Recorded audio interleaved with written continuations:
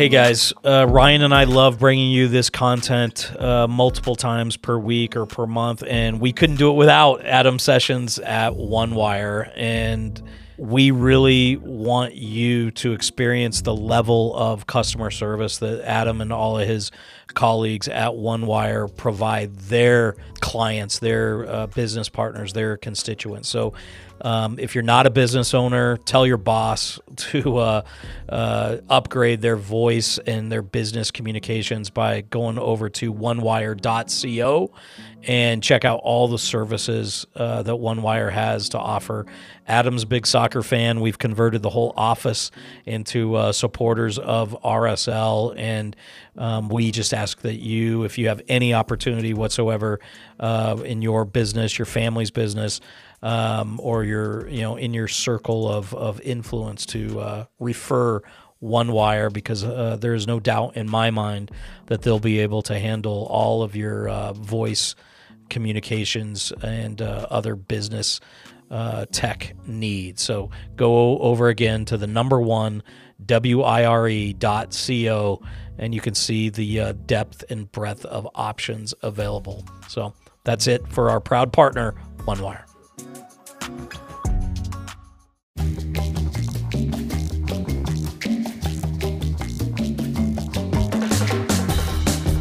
Welcome back in, everybody. Bleeding Claret and Cobalt, your host, Trey Fitzgerald, your producer, the man, the myth, the legend, Ryan Hale. We are back. This is the week in between Tucson and Portland. And Ryan, I was in Tucson for 10 days, which was about 3 or 4 days too many. It got to be a little Groundhog Day. It was nice to have 70-degree weather. It's great to have clean air down there in Arizona. It was good to be around the team. And I think a lot got accomplished. But those last few days, man, I just wanted to get home, sleep in my bed. I know a lot of the guys probably felt the same way. So they are completing roughly a 9-day stint back here in Utah. And then they head to Portland this weekend just before the Super Bowl and kick off 3 games in 6 days against Norwegian team Viking FC.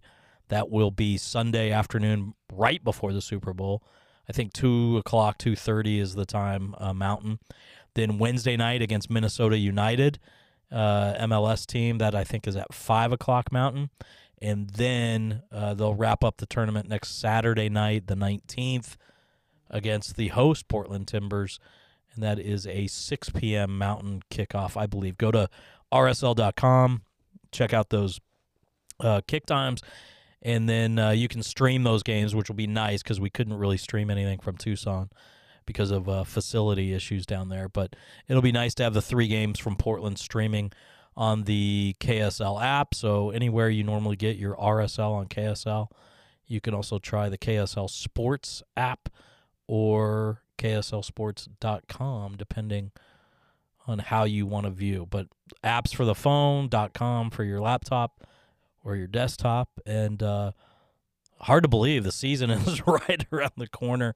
There's a lot to do before the team kicks it off officially in Houston on February 27th. Yeah, there's nothing that gets me more excited than, those first few messages from preseason. We see the guys back in their kits and stuff like that. It feels like Tucson was pretty successful as far as what Pablo was trying to go on there to do. Watching from Utah, it was not the easiest thing to see, like, what was happening there. And I think that there's good and bad for that from a fan standpoint. Like, I don't know, as fans, we kind of tend to overanalyze things. Everything. Like especially when you have a 36-man roster Sure. a month before season starts. That being said, when you were watching those games, what were some of your biggest takeaways? Yeah, no, it was a big group. Like you said, you basically had a melded RSL roster with a lot of Monarchs, a lot of Academy kids. Some of the Academy kids that had signed first-team deals, specifically Jeff Dustin last year, Gavin Beavers this year, were either hurt or in a U.S. youth national team camp. You had guys kind of coming in and out. Bodie Davis was another guy that was getting ready to leave and then ended up coming down to Tucson.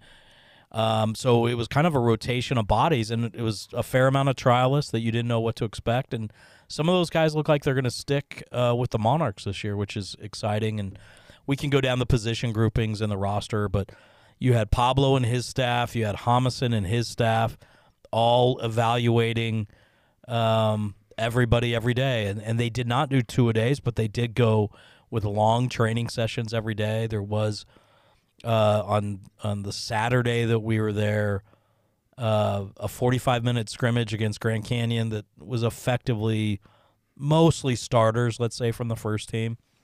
Then you had kind of a mixed group go another 45 against Grand Canyon. And then you had a really young group go, I think, 45, maybe even 60 against the RSL Arizona U17s. And so you see everybody from Edgar Castillo, who is a trialist that's in at left back, a guy that's played for a lot of clubs in Mexico, a lot of clubs in MLS, was a former teammate of Pablo's, I think, in Colorado. Or, sorry, Pablo was the coach. Edgar was playing in Colorado. And is one of only a handful of people, I think 2 or 3 people, to play for both the U.S. and Mexico with a senior national team appearance. But anyway, Edgar's 34, I think, going on 35. And then you've got Axel K, and it is K, just so everybody knows how to pronounce his name. We said Kai a lot of last year, but it's Axel K. And Axel gets better every training session, just like a lot of these young guys. Julio Benitez, Jaziel Orozco, Jude Wellings now was not with us in Tucson, but is now here training with the team in Harriman. So all these young guys, as they get kind of thrown in the deep end and they get reps, most of them improve every day. Now, the problem with young players, as you probably heard me say, Ryan, is nothing's linear. So it's a little bit of a like an EKG or a roller coaster ride. You know, you have your up days and your down days, but the culture building that Pablo and his staff are doing is great. Everybody's bought in, and you hear Pablo in every interview he's doing, whether it's a radio, TV, etc. He talks about the leadership that you're seeing from Justin Miram, from Marcelo Silva, from Damir Kreilach, obviously. The older guys, Bobby Wood, who has looked phenomenal throughout camp. His movements are great, and you really see the value of fitness in a preseason for somebody like him, especially now that Rubin's going to be a little bit slow to come back because of his abductor surgery procedure right before training camp. So exciting times. I think this is a deep team. Obviously, you get Sergio Cordova in, so he's dominated kind of the RSL headlines for the last week or so. Everybody was really excited to see him down in Tucson. And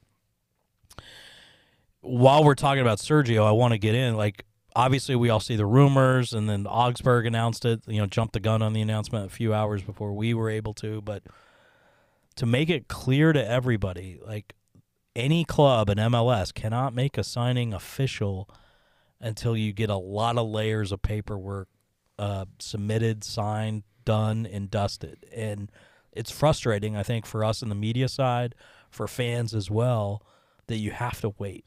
And it is frustrating. But the problem is, if we prematurely announce Sergio Cordova or any signing from overseas on RSL letterhead, we can jeopardize their immigration status, which is their work visa status, which means they don't get approved to work in the United States, and they can't get paid, which means they can't play for us. So that is why almost always the team is going to be the last one. You have agents, you have doctors, you have leagues, teams, you have federations. So, like, we have to get a piece of paper from the German federation that basically says he is a player in good standing. He doesn't have any complaints against Augsburg or his time in Germany. There's nothing hanging over his head, if you will. And then that international transfer certificate gets sent to the U.S. Soccer Federation so he can get registered here. There's just a lot going on. And there have been other rumors. Certainly Gustavo Cuellar is the most prominent one. Hopefully that is something that gets over the line, but I don't know. He's been playing for Al Hilal and playing very well. As we saw over the weekend, there's kind of like I won't call it a fake Twitter account, but some guy basically said, hey, I'm going to start an account and create transfers I'd like to see happen. And there's a player from Monterrey named Maxi Meza, who's a really good player. And this Twitter account says that we're paying $7.5 million or whatever for this guy to come play for us. And stuff like that is absolutely false. So anytime you do see a rumor out there, you gotta do some digging and see if it's a legitimate account, if they have a track record of truth or falsehoods. And the Cuellar rumor came from a guy named Fabrizio Romano, who I just read a great article in the New York Times a couple of weeks ago. He's basically the Woj bomb, if you're an NBA fan, of international soccer. And for Fabrizio Romano to say that, hey, Real Salt Lake's going to go do this and this and this, that was pretty cool, because we're not generally a club that is on Fabrizio's radar, and that's just an indicator of, I think, what we have to look forward to under the new ownership group here with David Blitzer and Ryan Smith. Yeah, it's. I remember being in the room with the graphics made, sitting on the computers, already in the drafts for Twitter and stuff like that. But we can't do it. We can't post it. We can't post it, and that's pretty frustrating.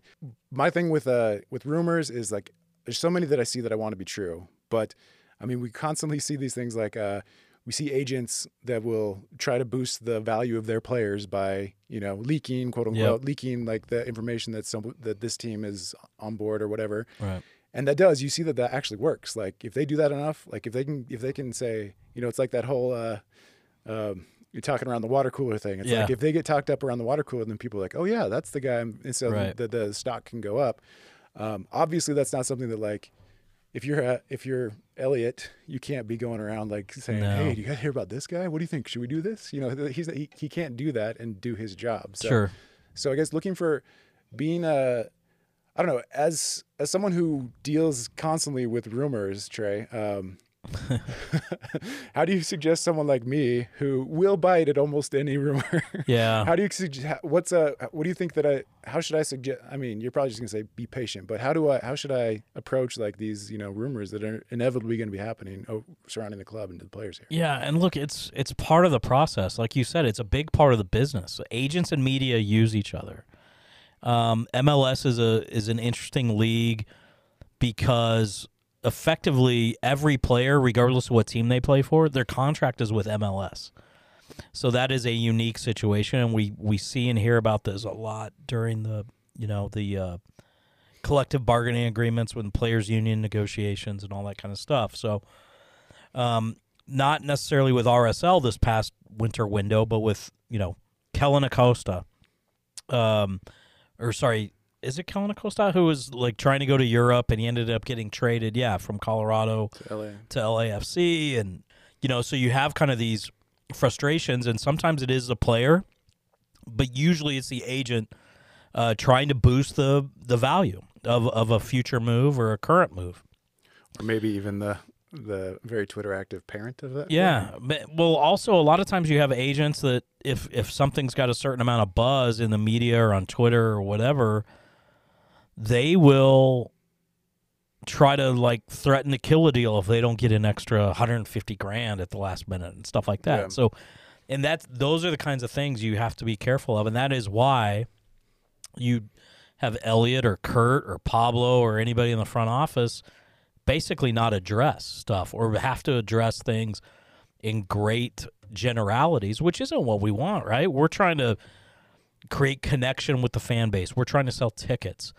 But, the last thing we want to do is say, oh, yeah, we're 95% of the way there on Cuellar or whoever, and then have that deal not get done. And then people will say, oh, well, Elliot just said. And, look, we did see some of this with Albert. I think at the end of the year during the playoffs when Albert misses a couple playoff games because of COVID, when he's going into the playoffs and everybody knows he's out of contract, both sides wanted to be here. And obviously things changed, and maybe it's money, but I've heard, Elliot has gone on the record and said it was more of a soccer decision, not a financial decision.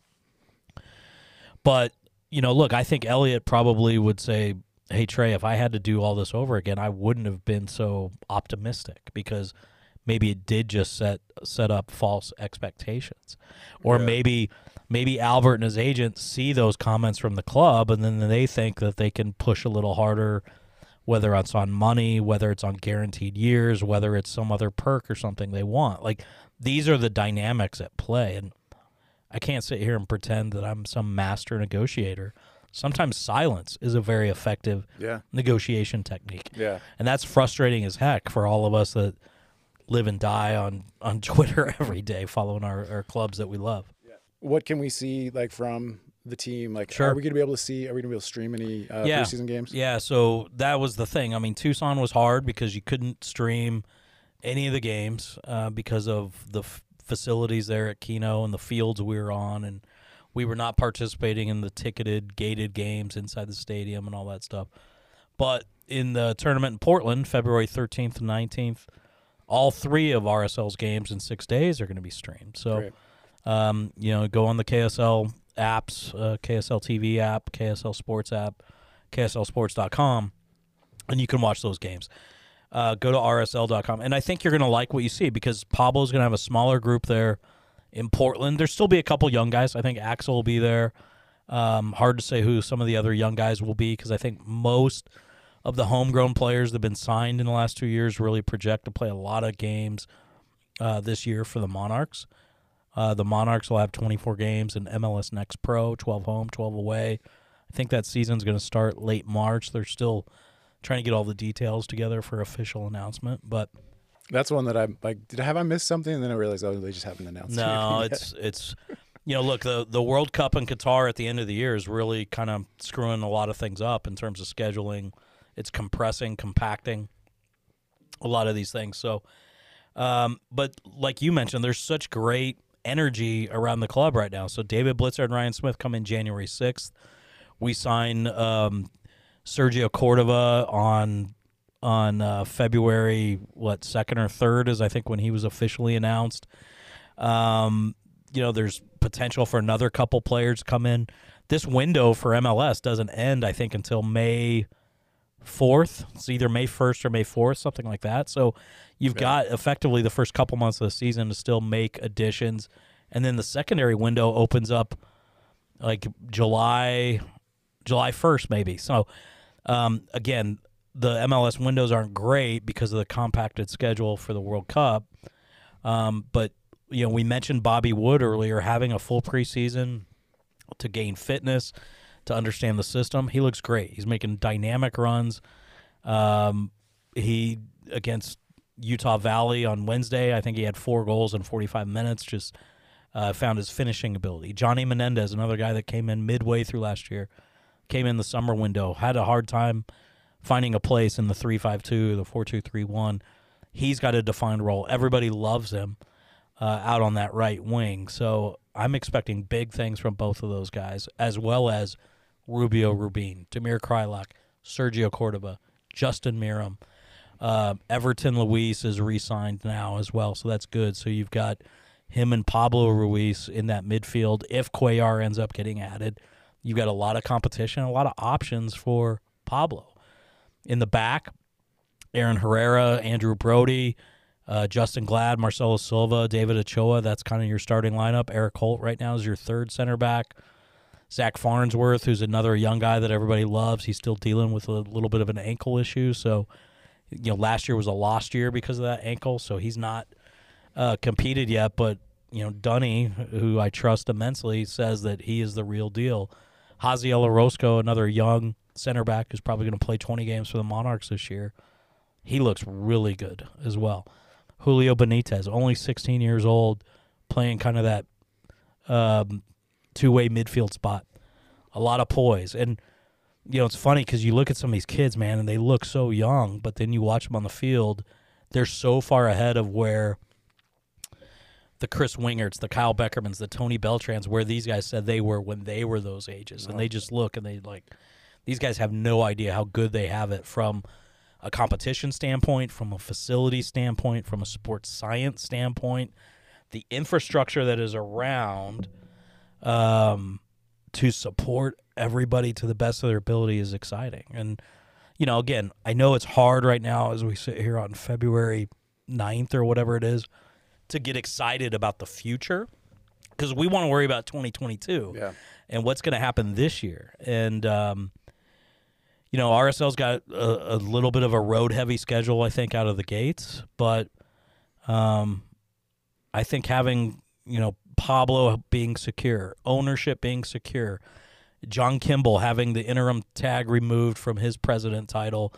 All these things connote stability, and the organization gets to just do what it does, no longer with any restrictions, anything hanging over the head. And I think what you see on March 5th, and we can get into this on a future podcast, but what you're going to see on March 5th and beyond, because not everything is going to be done for March 5th because of the compacted timeline, supply chain issues. But Blitzer and Smith are really focused on enhancing that fan experience. And we've had many, many meetings with supporters groups about, hey, how do we do more TIFO, or how do we create some traditions that not only support the team, but, I mean, I think we already feel like we have a pretty good atmosphere. But can you imagine if we had all of our fan clubs coordinated? Oh, man.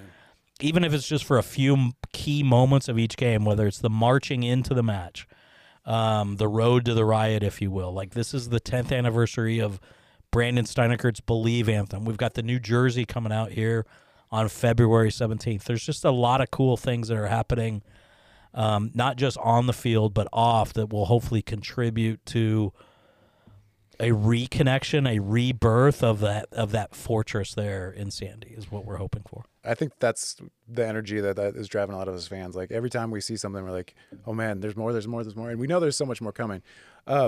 When I'm hearing you talk about the players, Trey, one of the envious things I have is, like, you saw them play in those games in Tucson. And I wanted to ask you about a few specific players. You mentioned a lot of them, and I think that's great. Like, I'm really curious as to how Bobby Wood's coming. Maybe I'll ask you another question about him in just a second. Yeah. But one thing that I've been really wanting to get someone to verbalize, just because you're watching the games, is like from the stands, so you're not like sitting on the bench with the coaches, right? Tell me what you see Damir doing right now that probably wouldn't surprise any of us, but how is the mantle of the captain fitting on Damir right now from your perspective as someone who was watching him for 10 days in Tucson and here in Harriman? Well, I would say for Damir's the same guy. Whether he's wearing the captain's armband or not, like, we didn't need Damir to be the captain last year. Albert got the captain's armband because Freddie was trying to get him to buy in. Yeah. Damir's the same type of teammate, leader, whether he's got that armband or not. And he is a vocal leader, but even more than that, he's a lead by example guy. And so maybe he is a tad more vocal, but, you know, Damir is he's obviously a very special human being. He's a phenomenally accomplished player. And, you know, he's somebody that's constantly teaching the young guys. He's also mentoring maybe the older guys and telling them, instead of getting frustrated with this young kid that's kind of in his first pro preseason camp, you need to teach him. You need to set a level of expectation. Yeah. And so much of, you know, people go to Pablo and say, hey, what do I need to do this? And, you know, to get more time, to take better care of myself, to increase my fitness. He'll say, do what Damir does. Because Damir's the consummate professional, and it's so refreshing to see. I think what you do want to see, I've heard this from the coaches, is just more communication.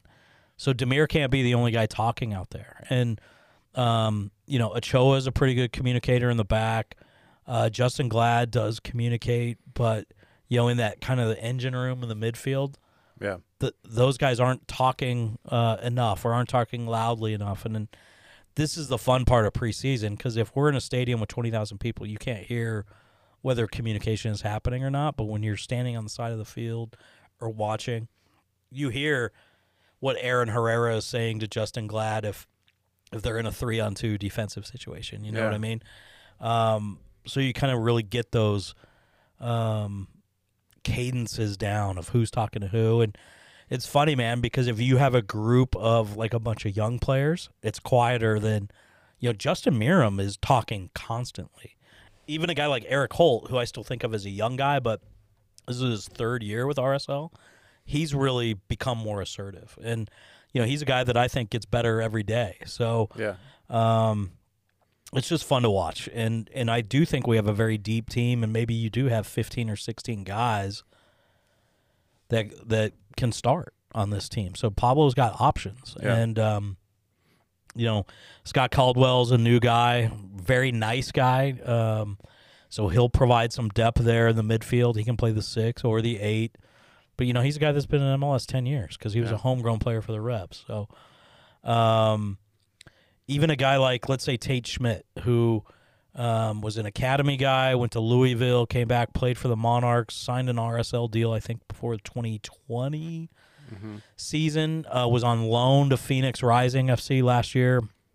And the whole time at the academy in college and Monarchs, he was, I think, playing as like a number 8 or maybe even a winger. But now he's been put at left back. So it's been fun to kind of watch him develop day by day, game by game, training session by training session at left back. So maybe he's a guy that you see a little more, especially now that Edgar Castillo is hurt. We hear how well Axel K is fitting in with this group, but what does it look like? I mean, how does he, like, what are you noticing from him when you see him on the field? What are you seeing? He's raw, but he's an athletic specimen.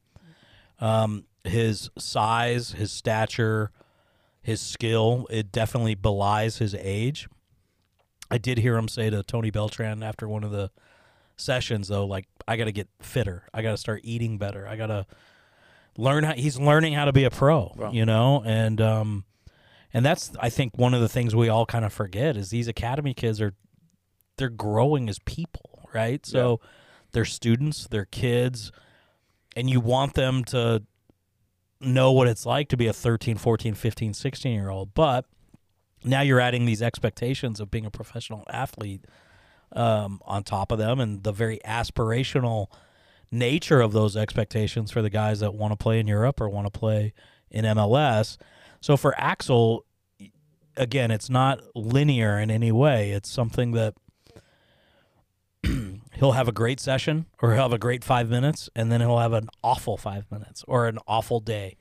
And so it's a really extreme roller coaster ride. Yeah. But, he's another guy that it kind of looks like he grows each day, and the rate of growth or the level of growth is exponential, but just because he's like a sponge soaking everything up. Yeah, well, I think that's just one of those, the names we hear a lot, and like, I really haven't seen him. I mean, if you were paying attention to the Monarchs last year, I think you may have seen him on the field a few times. But yeah, I think everybody's interested to see that. Maybe we should do this more often, but I have one more player I wanted to talk to you about. Just because he had so much attention last year and he came back with a new look this year. Tell me about David Ochoa and what you're seeing from him during this couple weeks of preseason. Yeah, I mean, David is David. He looks more mature. He jokes that he's growing a mustache so that people think of him as more mature. But one of the cool things I did with him down in Tucson was connect him with Matt Pence at The Athletic, and he was prominently featured in a piece about how athletes use or avoid social media and how they either use it as fuel or they learn to kind of stay away from it because of how it affects their psyche. So I think David's been great, and he's growing as a keeper. Zach McMath is a really good goalkeeper as well. So those two seem to have a pretty good back and forth, a pretty good banter, and it's just fun to watch David kind of, he hasn't play the villain card yet, I think, because he knows these games don't matter the way he did in the playoffs. But I'm expecting a big year from David for sure. Yeah. Well, maybe we'll make this part of our regular episodes just because I do like to hear, like, eyewitness accounts of like what we're seeing on the field or what we can expect. I mean, obviously, these are exciting times. Once we get back from Portland, it's only a week until we go to Houston. It's only 2 weeks. March 5th, home opener against Albert Rustek in Seattle at Rio Tinto Stadium. So the season is right around the corner. Watch those streams from Portland. Let us know at Claret Cobalt on both Twitter and Instagram what you're thinking, what you're seeing, what you're feeling, and what you want to hear on the show. And we'll effort a way to get it out to you, not only in the short term, but also in the long term. All right. Well, thanks for coming in, Trey. Yeah, I think we'll have some cool shows and guests for you in the run-up to the opener. We will have new RSL president John Kimball, no longer interim, getting that tag removed by the Blitzer Smith group. And I think John will talk specifically about the emphasis on both fan experience in the stadium and the community pieces as we get closer to opening day. And that wraps up another edition of Bleeding Claret and Cobalt. As always, we appreciate you spending your time here with us, the ultimate source for everything Real Salt Lake news, information, even a little rumor talk today, thanks to Ryan. So, as always, we appreciate you. We appreciate our presenting partner, onewire.co, and our good friend Adam Sessions right here on Bleeding Claret and Cobalt.